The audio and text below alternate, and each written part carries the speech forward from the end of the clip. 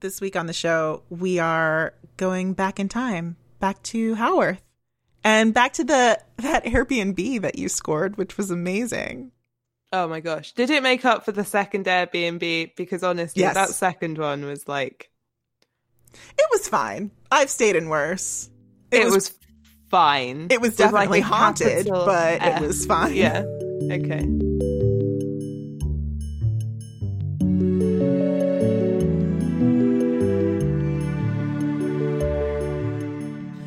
We are Bonnets at Dawn. We are the podcast that pits Jane Austen against all three Bronte sisters.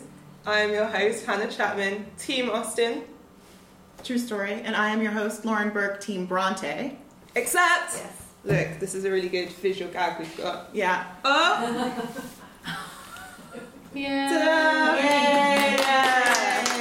Today, she's Team Bronte. Just for today. And today's episode, we will be talking all things Emily Bronte and trying to get kind of behind the mind. Ooh, Yeah. that was a good... I didn't even write that. You didn't? That was No, not we didn't that write anything cut. today, guys. No. So with Lauren and I, we have 4 Emily experts. Wait, can you just caveat that I'm not an Emily expert? Isabel, you can tell people what you want when you introduce yourself. So, after you, go ahead, introduce Let's yourselves. Who are you? Team Bronte? Our, Avengers Team Bronte. Yes. Got to accept by that. Oh, do I have to start? Yeah. So I'm Amy Robottom and I'm the curatorial assistant here at the Bronte Parsonage Museum, which means that I get to help out with all the labels and the collection care and all the exciting things that everybody wants to do. So I get to do that. Meet Bronte experts, proper ones. I'm not a Bronte expert. I'm a mad, deranged fan. But also, I'm writing a graphic novel about the Brontes and their juvenilia. So, I am... A Bronte expert. Well, It's I feel very like well I'm researched. becoming, an amateur, Enthusiast. Yes, I'm an amateur enthusiast. And your name is... Isabel Greenberg. Sorry, Hannah. It's okay. She has books that are available. Yeah. Look her up on Amazon. Yes, I'll self-promote myself later in the episode. Okay. Okay, good. Yeah, sure. Try and stop me. So I'm Clara Callahan. I'm a lecturer in English at Loughborough University, and I teach and research 19th century writing, particularly the Brontes, and I published Emily Bronte Reappraised, which came out earlier this year. And I'm Lauren Livesey, and I am the Audience Development Officer in charge of events at the Bronte Parsonage Museum. So I get to work with writers, artists, and anybody who's really got an interest in the Brontes, and put together our programming, program really, with all kinds of things going on, including stuff like this. Yeah, anyone who's interested in the Brontes and Hannah. Right, Amy? That's correct. I love the tension between Hannah and Amy. I said earlier today that when we did the Gaskell episode last year, that I gave Hannah the finger and she didn't notice, because I don't think you did anyway. I sat like that for ages and I didn't notice. So, Elevating the debate. yeah. So, oh, by the way, I sassed you just in case you didn't know. Well, you didn't notice. I suspected. Yeah.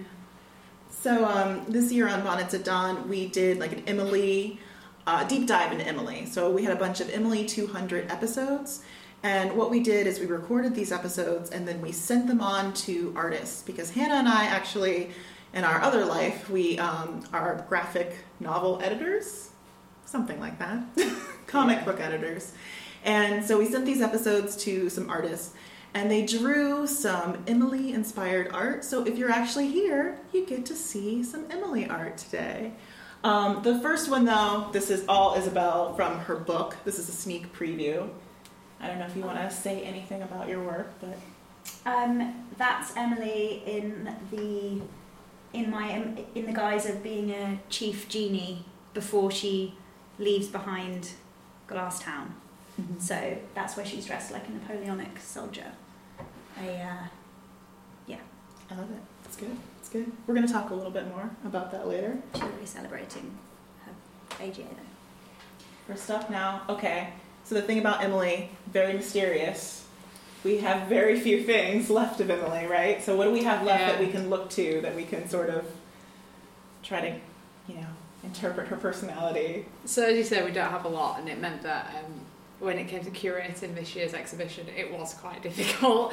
It wasn't like we had so many things. And part of the reason for that is because she just wasn't famous in her lifetime. She didn't have anybody that was like a significant other like Charlotte had, who kept her things.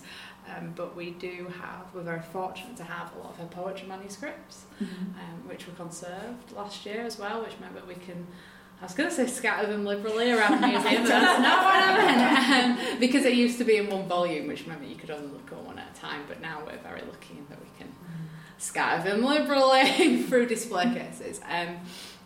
And we have quite a few of the drawings actually, although we know that there are others that exist that are lost. And the exhibition this year asked for contemporary responses to her quite a lot of artwork and things. Yeah, it was items that particularly spoke to whoever we'd invited to respond. So some people really kind of gravitated towards the poetry or the artwork, or I think we've got stockings up there. Oh as yeah, well. So, let's not talk about stockings. I don't really give a huge amount of insight other than that she wore stockings. But things like the diary papers, which are obviously like time capsules of what the Brontes were doing. And we kind of say it is quite boring to hear about what was happening in the kitchen on any given day, but actually they do tell us a lot about their daily lives. Yeah, but unlike with kind of Charlotte and Anne, who you can work exclusively from the extant material and kind of get an idea of their personalities through letters and kind of other sort of relatively confessional writing that they produced. With Emily, like, her letters are really transactional. It's like, dear Ellen Nussey, yes, Charlotte can stay with you longer. Yours, Emily. Like, you can't build a personality around her, not that's kind of supported by the text. So unlike with Charlotte, where there's eons of material going off to Mary Taylor or Ellen Nussey, with Emily, she's kind of a human question mark. It's a good phrase. Yeah. So then, Isabel and Claire, as authors who are writing about her life, what objects and like writings really captured your interest when you were working on your books? You can choose who's going to tackle that first. Yeah, you can go first. Well, my main, because I was writing about the Juvenilia, I wanted to. When I started the book, I couldn't actually decide whether I wanted to tell it from the point of view of Charlotte and Glasstown or Emily and Gondal. And in the end, I went with Charlotte because although I felt like I liked the idea of Gondal more, and in a way visually I felt like it would be more interesting to explore, I also felt really weird about trying to invent a personality for Emily. So I went with Charlotte in the end. But can I talk about Fanny Ratchford? Yeah. I've been waiting for this moment. I'm really obsessed with Fanny Ratchford, who, you can jump in if I'm wrong here, was one of the first people to try and tackle the Juvenilia. Is that correct? She tried to construct a kind of coherent narrative from what was left of Emily's world, Gondal. Which obviously isn't a lot. Yeah. And so she's got this book where she pieces together all of the poems into an incredibly satisfying narrative, which I really like, but I also suspect isn't entirely. And I was looking through it and I was like, oh wait, this poem is all about the moment when she leaves a baby on a mountainside because she's too ambitious to have a baby and she leaves it to be exposed. But then I was looking in this other book of Emily's poetry and it's like about something completely different. So I feel like my love for Fanny is maybe. We went for a walk this morning and all Isabel could talk about on the moors was, you've got to hear this poem about this woman just leaving this kid out to die. It's great, 10 out of 10, would recommend. When we got back to the cottage and the first thing he did was like, where's my book, Hannah, listen to this dead baby poem. Yeah, I was like, Emily, I wanted to great. read it on the moors, but then I couldn't find it in the complete works. And I was like, it's got to be in here somewhere. We had to just do the one about the heather instead. We did another one. Yeah. But when you mentioned it to me yesterday, the first thing I said was, yeah, she's the one that misread something and then completely wove something out of it that's wrong. Maybe she's a problematic fave. Maybe. Yeah, anyway, Fanny Ratchford is my current hero. I guess for me, what captured, obviously, reading Emily's poetry or Wuthering Heights, kind of give you a really powerful voice, and that kind of captured my interest. But in terms of when I came to write about, what kind of captured me was not actually anything of Emily's by Emily, is what other people have done and said about Emily. So some of the other kind of biographies and other things, like Fanny Ratchford, people have taken what we have and tried to create an Emily out of it. And for me, it was trying to kind of think about that and connect those to objects and writings and manuscripts and diary papers, and try to think about them together and think about does that give us a coherent narrative about Emily or not? So that doesn't really answer your question, but I don't think I answered the question either, to be honest. No, but that's good. I mean, she's an enigma. We can't. We're all trying to do that, right? So I think that works. Actually. But then I think, as you said, like the artwork is really kind of valuable, particularly. It's a huge insight into her abilities, and not just as a writer, but how it fed into it. Yeah.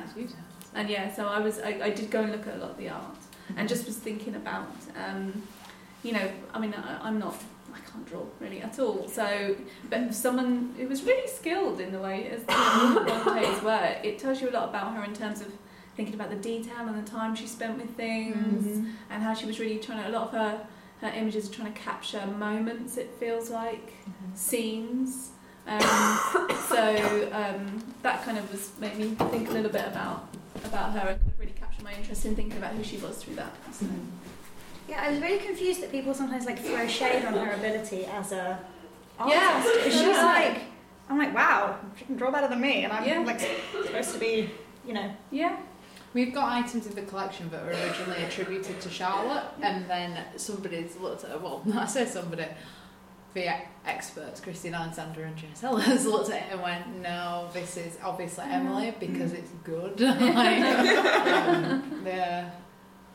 But she is really talented and,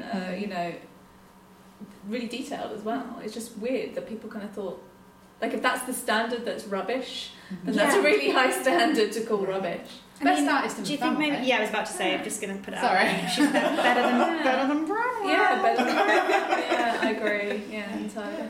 I also think that I don't know if this is a massive misreading on my part, but I do think Wuthering Heights has some of the funniest bits in it. It's and not in this there's funny kind of interesting dialogue in Jane Eyre, of course. And I'm not saying Charlotte's not funny, but it's quite. Charlotte's not. She's not. It's not I don't know. She has a moment. Some of them she not in Villette. Unintentionally. She's got some great kind of pithy bits of back and forth between in their banter scenes or whatever. Sorry, I don't really. I'm thinking of her letters rather than. Oh yeah, she's not. She's not so funny there. No, I think she's funny in her letters. Okay, but.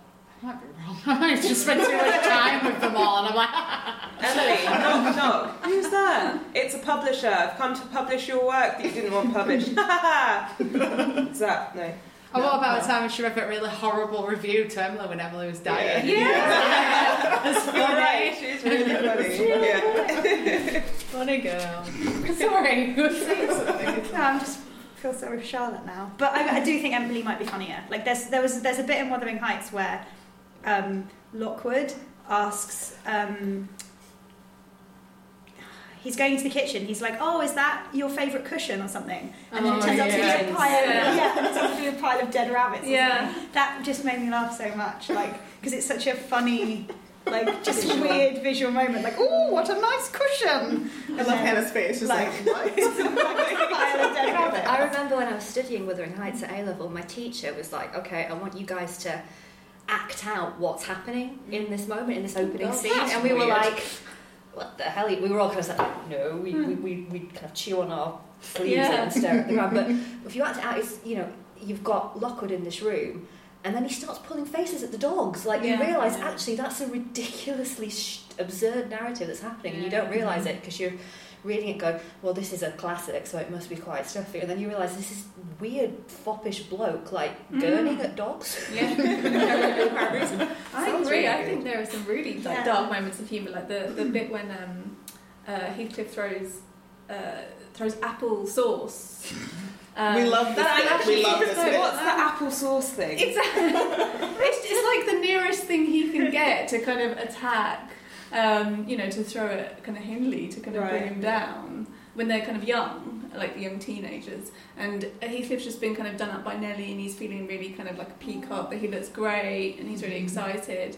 And then he kind of gets brought down a few levels. So Emily writes it as he picks up his applesauce and throws it. And you think of all the things to pick up. Is applesauce. There's just a dark humour there that's just really... Because she could have had him pick up a carving knife. It could have been anything, yeah, exactly. A teapot, and she was like applesauce. Applesauce, yeah. But if you think about the diary paper, that's all about apples. Apples, yeah. So if it was a Charlotte made better pies. Yeah. And the other thing about Wuthering Heights is that it's really funny if you like jokes about nonconformist Anglicanism. Which I love. Great review. Big demographic out. Perfect I feel flirt like for those a are the book. jokes that might have gone over my head. Oh, yeah. Another reading, Isabel. I wish I'd gone over Another mine. day. So now we know Emily didn't have a lot of friends. Can you guys tell us a little bit about her relationship with her family, particularly Anne? That's where we're going here with this. So the twins. The is twins. Sometimes referred to. Mm-hmm. I did once read a theory by Winifred Jerome that I don't think that's how it's pronounced, by the way. I just like to say it like that. That when Emily realised that Anne was unwell because she'd always been sickly, that she just shut down and was like, I can't bear to live without her, so I'll just not live first. Which is horrendous. But yeah, they were very close. I always say that Charlotte wanted to be Emily's friend and like the best sister. It was like me more, but in terms of like a spiritual understanding or whatever, it was definitely Anne that she was close to. I always find it interesting, like we know as children Charlotte and Branwell were really, really close, creating anger, and then you've got Emily and Anne creating Gondel. And I sometimes think that when Charlotte kind of gets to sort of semi-adulthood and realises that Branwell's left her behind because he's got freedom to go out into the world that she doesn't have, and also he's left her behind because he's found, other pursuits, be they, drinking or drugs or whatever, she kind of was like, oh, I've not got anyone anymore, and she kind of just glommed onto Emily in a weird way. Oh, I always thought it was because Emily was cool. Well, I do think Emily was cool. I think absolutely. I have a cool younger sister who's cooler than me, and I'm always like, no. She doesn't kind of do the same thing with Anne, who I think was an incredible character in her own way, but it's all about Emily. Anne is just younger and she writes tolerable poetry and all this sort of thing, but Emily, she's just like straight into it, and so much of the kind of contemporary narratives around the two of them are kind of pitting them against one another. Like, I know we've got Team Bronte and Team Austen, but you've got Team Charlotte and Team Emily, and this desire to kind of put Charlotte down at the expense of Emily because she didn't understand her, or she now destroyed her poetry or whatever. And we get people coming around the museum, don't we, Amy, kind of going, Charlotte destroyed her narrative, didn't she? Charlotte burned the poems, and it's like, what actual historical fact are you basing that on? And they don't know, but they are convinced with a kind of a burning, fiery passion that Charlotte destroyed all of that. Like, I'm not a massive Charlotte fan, but people sometimes feel really kind of possessive. I feel really sorry for Charlotte because I think it's much easier to like Emily because you don't have any evidence don't know that anything she's about her. You've got all this stuff about Charlotte and you're like, oh, Charlotte, what an awful person. But it was really hard to do what she did, and she definitely really made some weird. I feel sorry for Charlotte. So we judge Charlotte based on a lot of the letters she wrote to Ellen and Mary. Like, if somebody judged me based entirely on my WhatsApp conversations with my closest friends, I would look like a terrible person. Well, if anyone read mine and Lauren's conversations, we would just burn it down. They wouldn't want to keep a hold of my stockings in the museum. Yeah, I wouldn't want to think shouldn't have them. Imagine somebody having a pair of your worn tights. These ones for the collection, you can do like little bonnets at dawn. It always makes me feel really ill. You just look at your own things. Like just torch the house when I go. Oh, we've got Charlotte's corset. Yeah. And it's like grimy as. I guess you wouldn't wash them. No. Would you? Well, no, because that's got a huge metal rod in it, so how would you wash it? Yeah. I mean, dry clean only. I would say people should have been wearing body linens between their skin and their corset. Yeah. So it shouldn't be. But there's definitely staining in the underarm area. Yeah. That's quite intimate. taking to a know, really isn't dark it? From applesauce Applesauce to Yeah. sweat. You create a label for that, right? My What did you colleague say? Sue over there is laughing, and it's because earlier this year we did groups with school children, and there were a lot of I'm not going to say little boys, they were like teenagers, they were like 12, 13, 14, and I'd get out the car seat and they'd be like, oh no, do you have Charlotte's knickers? And we'd be like, no, because she didn't wear any. And then they'd be like, oh god. You just destroyed their kind of It was adolescent so sexuality. funny. But there was one lad in one of the groups that was really funny, and he was like, I can't remember what he said, but he asked if we had something, and then he went, no, does the British Library have it? That is a sick bird. Absolutely brutal. Sorry, I digress. But I No, thought it was no, funny. you're good. Oh, and there's this idea about, Emily and Bramwell, like that she somehow understood him how nobody else did. Oh, yeah. Sorry to go Yeah. back away Mad. from corsets Yeah. and sweatstones, but this idea that seems to be out there, and I can never figure out where it is that comes from, which of the first biographers kind of put it forward. I Is it- watched yeah. Talk Invisible, and that's what I got from it. But I think To Walk Right. Invisible is kind of, does it in a sensible way of Emily, you can tell that she's still really frustrated by him, but she's just helping him get by. But there's this idea of Emily as this sort of stalwart sort of lady with a lamp standing at the end of the lane waiting for him to come home and sort of wiping his fevered brow and getting rid of his sweat stains. And people have this idea that she was literally like at the window of a Black Bull, like, can you come out now, please? Yeah. Please. We'll reenact that later. Yeah. But I don't get that sense that that's true. Yeah. But people are desperate to believe it. There's all these different ideas of it, and you put them together and they don't make a sensible person, they don't make a whole person, and yet somehow people are so invested in she was this sort of angry nonconformist who also sort of waited around for Bramwell, and she did this as Charlotte, and she did it's a really strange schizophrenic whole, but people are invested in that idea. The But is only that thing we why- know about for sure is that she was good with dogs. Yeah. Well, Is that the... look at you. Look at you. So I for love those- Segue. For those listening at home, we're now showing Liana Buzzker's illustration of Emily with Flossie and Keeper. It's like Keeper is massive. Love it. And it's like love humongous. Yeah. Keeper's like the Hagrid of the dog world. Yeah, it's a big old dog. I want him. You wouldn't punch that, would you? Because that dog is going Only to the take once. your arm. He would get you from First, wouldn't he? I like the collars. That's good. The collars, because I like the colours we have. Oh, I just realised she's sitting like in his kind In of it, waist. yeah. Yeah. Oh, he's got a massive foot. Oh, yeah. He's Bigger than the other dog. enormous. Flossie's like a little cat. I love that. I'm going to say that's not to scale. That's an artist's interpretation. Yes. Totally realistic. Yeah, absolutely. So yeah, here's the fact that we do know. She loved dogs. Yeah. Yeah. I love that. I It's love good. that. Liana did a great job. So, Claire, you do a really good job of summarising Gondor in your book, but can you give us like a summary of your summary right now? on the Okay, spot? so Gondor, as I'm sure like your listeners already know, is this imaginary world that Emily and Anne create when they separate from Charlotte and Bramwell, and their kind of joint imaginary world. And Gondor is this imaginary island that is this kind of place that's importantly led by women, women rulers, and it's this place of kind of real big drama, political intrigues, fighting, and it's just this sprawling saga where you have these kind of factions and wars and romances taking place. And Emily and Anne wrote all the kind of backstories for their characters. It's basically Game of Thrones in the 19th century.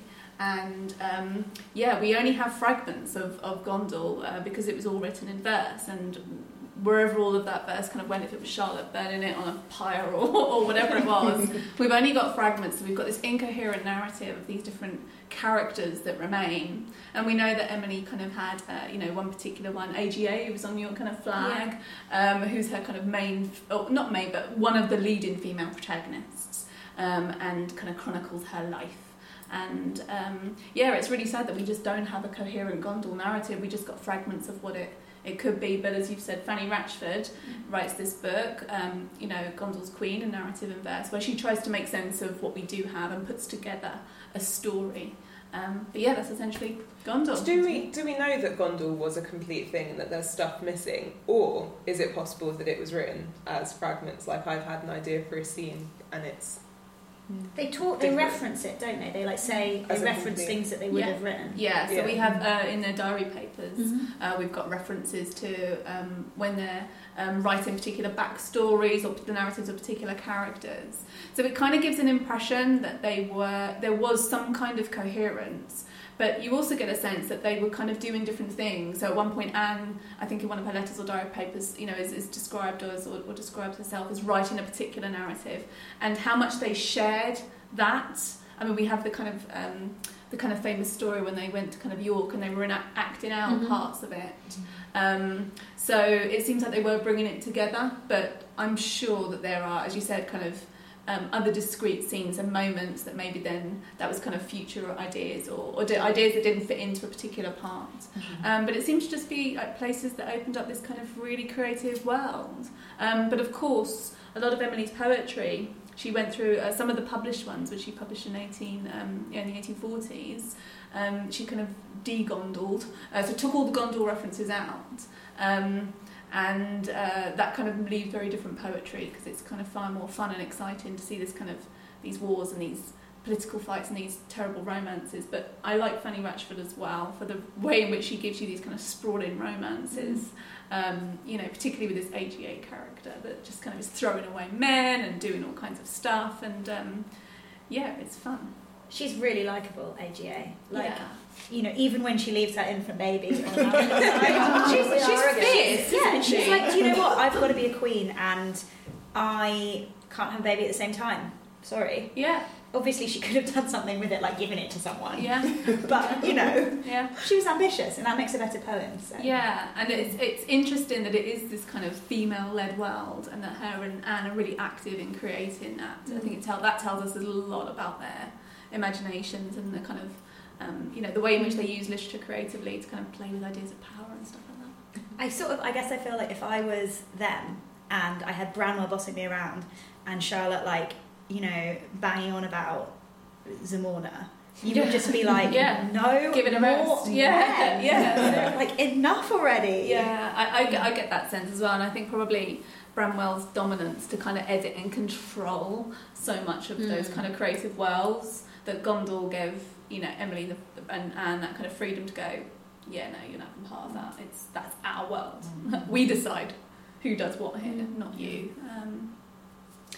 I think the other thing about having female leaders in it is that, as it says in one of the diary papers, they're interested in the fact that Queen Victoria came to the front, and she's just a year older than she's younger than Emily, so she'd have been like, that lass is queen. So I always think that's quite interesting as well. Yeah, definitely.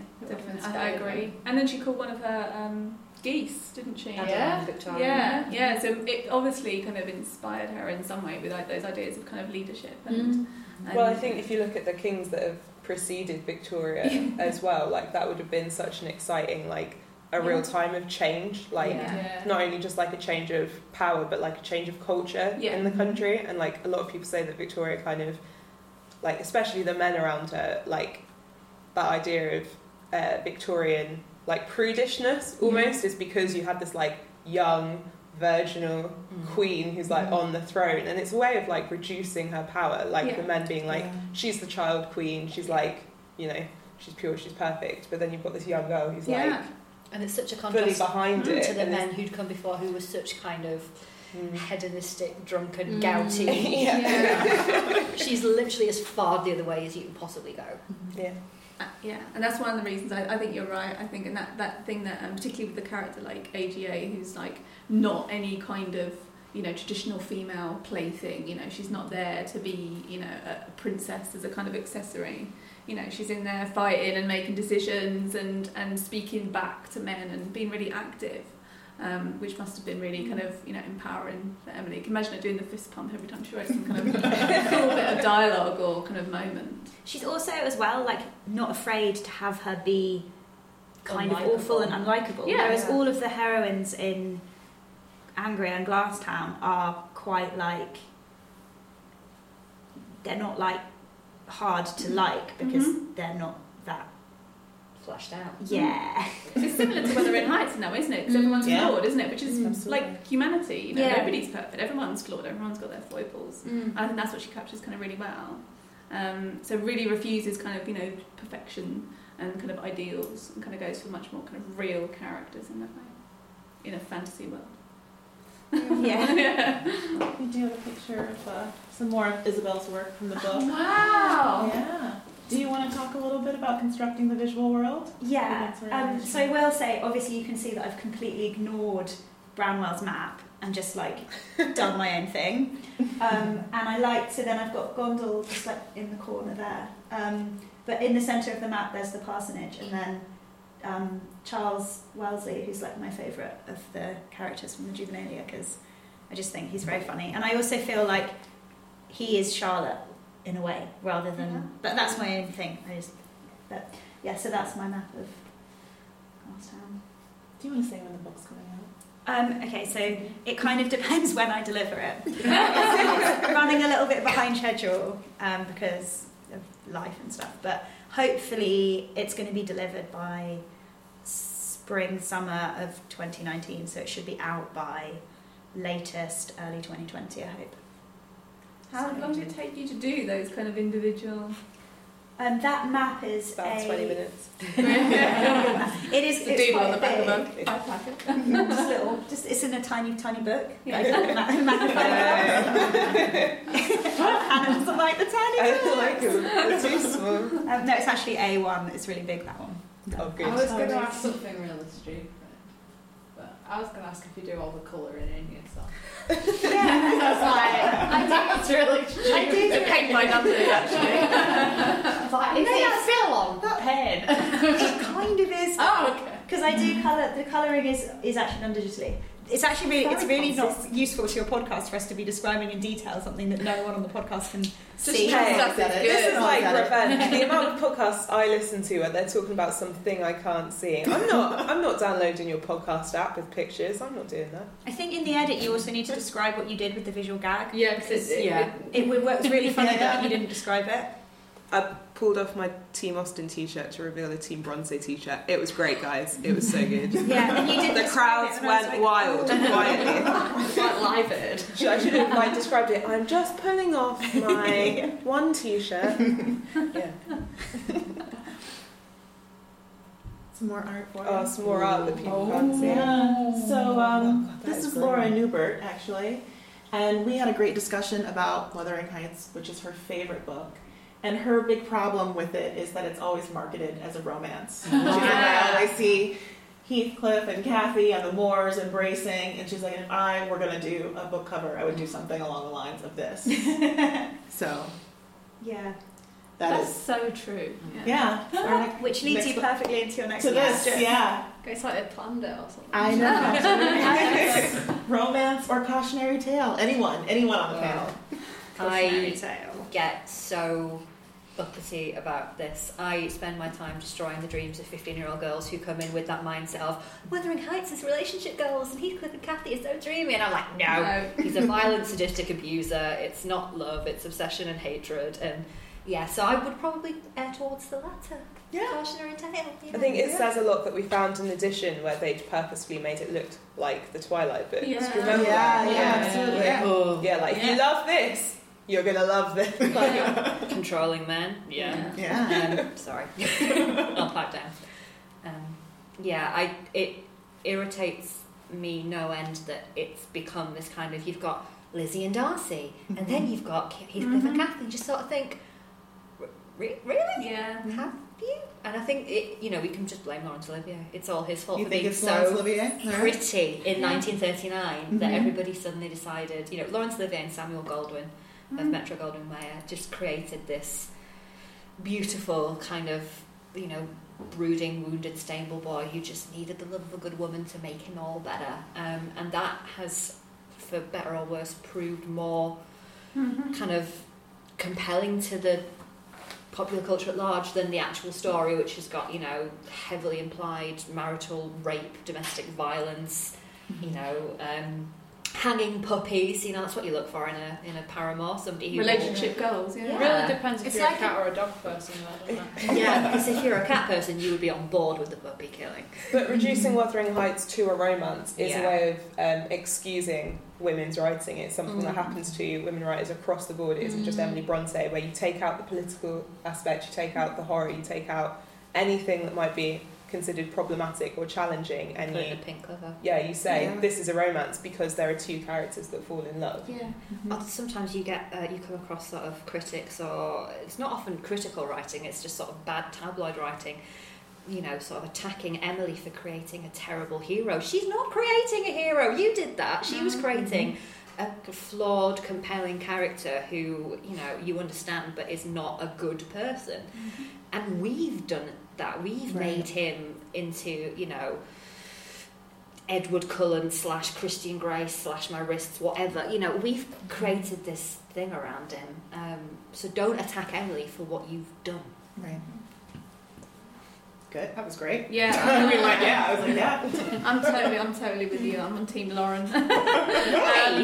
I agree. Do you know? And the thing I think as well is the fact that Heathcliff is so in love with Cathy that we're in love with Heathcliff's ideas of love. That you know, I'll do anything for you. I'll always find that kind of that ever, you know, everything you could want from someone to say is just so, you know, ridiculous. That we forgive every bad thing he does because he says those things, and it just says more about our ridiculous ideas of kind of love and idealism and like a Clinton's card than actually what she's showing. I so agree with you. And it's that thing again with like, if Heathcliff had been a woman, you'd be like, lock that crazy Bloody lady boiler. up. But because he's a man, it's like, oh, he can stand outside her bedroom window and wail. It's And like he really cries, romantic. yeah, so emotional. You Rather can touch than- with his emotional side. The fact that he's unhinged by his emotions makes him passionate. And somebody to be, you know, women are always being told that they're over emotional, that they're hysterical. I don't think I've ever come across anybody who describes Heathcliff as hysterical, but hello, like, exactly, if it was Cathy carrying out the behaviours that he exhibits, then she would be shrill and hysterical and all these other words that we get. She is, though, isn't she? Yeah, but Heathcliff takes it one further. You know, He hangs a puppy. Yeah, the words that we use to describe him and the words we use to describe her minimises his kind of shrill And he gets no hysteria. redemption, like, as a character. He doesn't, like, go on a character journey and come out the end and be a better person. Like, he's just... A douche the whole way. Yeah, But he has that literally. moment when he returns, right, in the story, and he's been away for a few years, and it's almost like building up, and there could be a point where he comes back and he's this different person, but it's like, surprise, he isn't, he's worse now. He's so much Like- worse. He comes back and it's like... I've he's- gone pro. Yeah. But there's the bit where he's looking at... Is he talking to Nella, where he's looking at Hareton and he's saying, oh, I could almost be a good person, the only person I kind of... You know, he looks at Hareton and he sees Cathy in him. But instead of doing what you might expect from a sort of schlocky gothic narrative and sort of going, oh, and now I'm going to repent and I'm going to become a good person, he just goes, no, I could be a nice person, but I'm not going to. I'm going to continue my kind of evil genius plan. He just says, he kind of gestures towards the expected narrative and then just sods off in the other direction. And I think that's really brave as a writer. Yeah. That's what I really respect. What I think is confusing is that the romance, like, slant, you could easily apply that to the second generation narrative. Like, it would have been that, because that is kind of romantic, and in a way it would make more sense for them to be like, oh, these kids had this terrible upbringing from these absolutely crazy set of, like, nutty parents who behaved abominably and they came through. That kind of is that plot arc, but no one focuses on that, and lots of the adaptations just like, but do you know don't why even do I it. partially think that is? Because if you're looking at Cathy and Hareton, you know, Cathy's younger, Cathy's a dominant force. We don't want to valorise a romantic pairing where the woman's got the power, where the woman's got the education, the intellect. Yeah. And I actually don't think... I'm such a kind of splash of cold water on all love stories, so I apologise, but like, I don't think You that do the take book... a long time consuming them, though, don't you? Yeah, but I don't think that the book has a happy ending, because what happens, you've got Hareton transplanted from Wuthering Heights to Thrushcross Grange to try and enter a world he's not familiar with. Well, look how well that ended up for the first Cathy. Like, I don't see that as a story of redemption and the second generation coming through. I just see it as, well, here we go again. Sins of the fathers.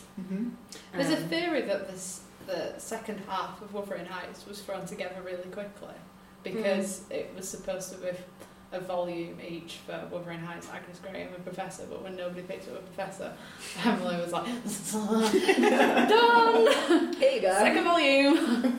So, yeah. I don't know. No, it's a theory. I mean, it's not true. I mean, it could be. It could be. Yeah. Do you know the other reason people fall in love with Heathcliff? And I've been Wait. speaking to people- Wait. Next question. Ah. Why do you think so many people want to Heathcliff? So when I've been speaking to people about this idea, because people, I think you're right. Everyone, like people seem to, you either he's Marmite, you love him, or kind of hate him, kind of on the latter. I think people feel sorry for him because you see all that he goes through, and you see this kid who's bullied, and you see him, taken down and be an outcast, and not be in this family unit, and then feeling this love that's kind of really damaging, and people pity him. Yeah. But some people then mistake that for kind of love, I think, in a way. I just think people are drawn to him for those reasons, that there's a kind of, like, you see the social injustice and you feel sorry for him and you want to do something, but you can't. And you have to see all the bad shit that happens to him. It's fine. But you do. You have to sit through it. house. I know, yeah. I think that's so brave. I know. Sorry, mate. I don't like that. That valley in front of his grave. What's going on? I'm going to help with sheep. back here. It's a prop from. I brought it with me. Yeah. It came on the back of Claire's car. No, It says Anno Domini. I thought that was someone's name, and I was like, who got Heathcliff carved above their name on their tombstone? no, it's the 1992 film version of Wuthering Heights with Ralph Fiennes and Juliette Binoche. And that's a It's prop. Yeah, it's a prop. We're gonna pose with that. We should have Social media We've got content. Cassie's around somewhere. I think they're part of Yeah, a collection tent. They are. They've been. Oh, wow.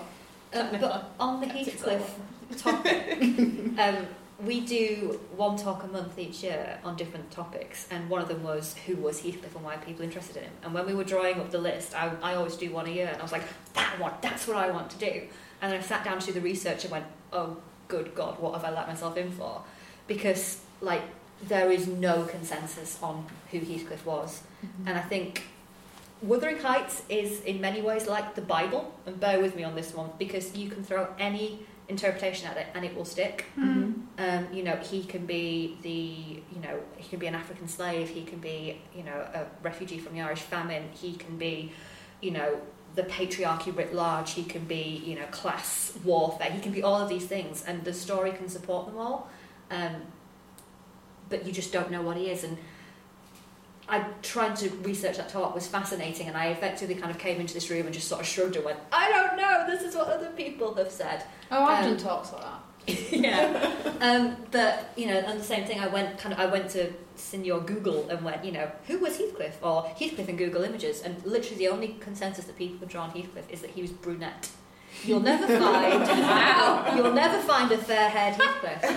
But I think he's interesting because so much, I'm going to massively generalise here, but a lot of fiction up until this point was quite didactic. Like, you knew how you were meant to feel about every single character in the narrative. And you knew that bad things would happen to bad people eventually. They get their comeuppance. And Heathcliff just does not do that. And like Claire says, you understand why he's doing what he's doing. You understand why he's making these mistakes willfully, why he's pursuing these aims and ends. Because you saw what happened to him. You saw that he was brutalised and, all the horrible things he had to go through.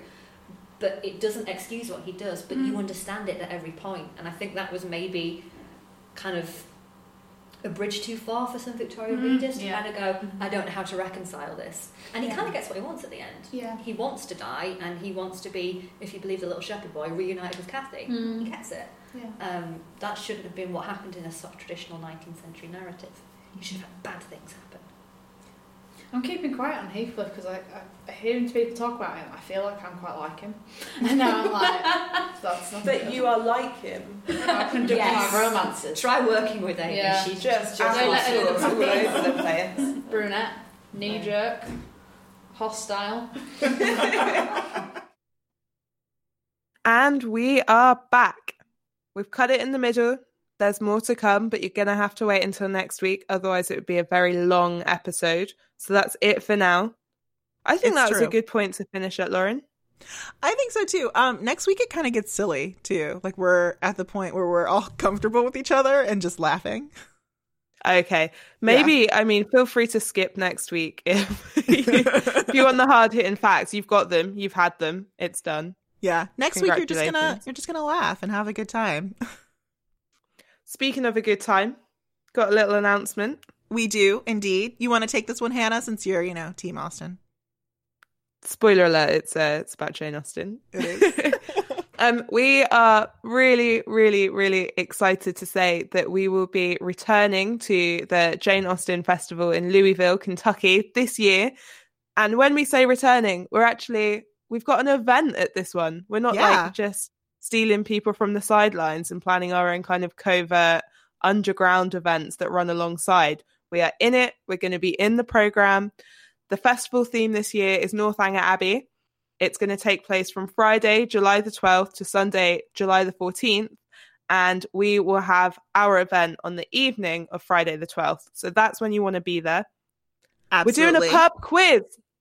Woo! I'm excited for this one. We're going to be in the big tent, Hannah. The big tent. The circus tent. Not as big as I thought it would be, but I think that's been a recurring theme, right? Right. You want a giant tent. It's just big. If you love Jane Austen, if you love quizzes, but specifically formatted in a certain way quizzes, then this is the quiz for you. Oh, if you like quizzes where one of the quizmasters gives you the answers, this is the quiz for you. Isn't that right, Lauren? I knew you were going to bust my balls on this one. I'm going to tape your mouth shut. I'm just going to be very quiet during this event. I probably won't be as drunk, so that will help. All I'm going to say is, you might want to revisit some Northanger Abbey, which is the theme, and you might want to watch some period dramas. Those are, for this audience, come on, that's not a hint. It's not a strong hint. Okay, here's my clue. You should read Jane Austen's letters from the year 1801 to 1803. And there's a couple of words which, when you write them backwards and look at them in the mirror, they are the answer. Wow. To the quiz. So, see, you're just giving answers away. That's the answer, yeah. Good luck finding that. So I'm really excited to return to Kentucky. We need to get dresses. We need to get outfits, guys. So if you have any suggestions for where we should be purchasing some Regency gowns, go ahead and throw those our way. What is it that designers say to people? If anyone wants to dress us in Regency attire, please throw your gowns our way. Oh, yes. Any Regency advisors or stylists out there, feel free to hit us up on the social medias. One more announcement / reminder. We are doing our little mini read along for Work, A Story of Experience. I am throwing the first thread up this week. I think it's just going to be like a free for all, Hannah. How about that? Do you want me to break it into chapters or just like, guys, just get in there, talk about work? I want you complaining about your own work as well. Yeah, I think a free for all. A free for all. I think we're just going to do a free for all read along, talk about the story in general terms. I'll post some questions, complain about your jobs in there. That's all good. So check out our Facebook group for that. And what is that Facebook group, Hannah?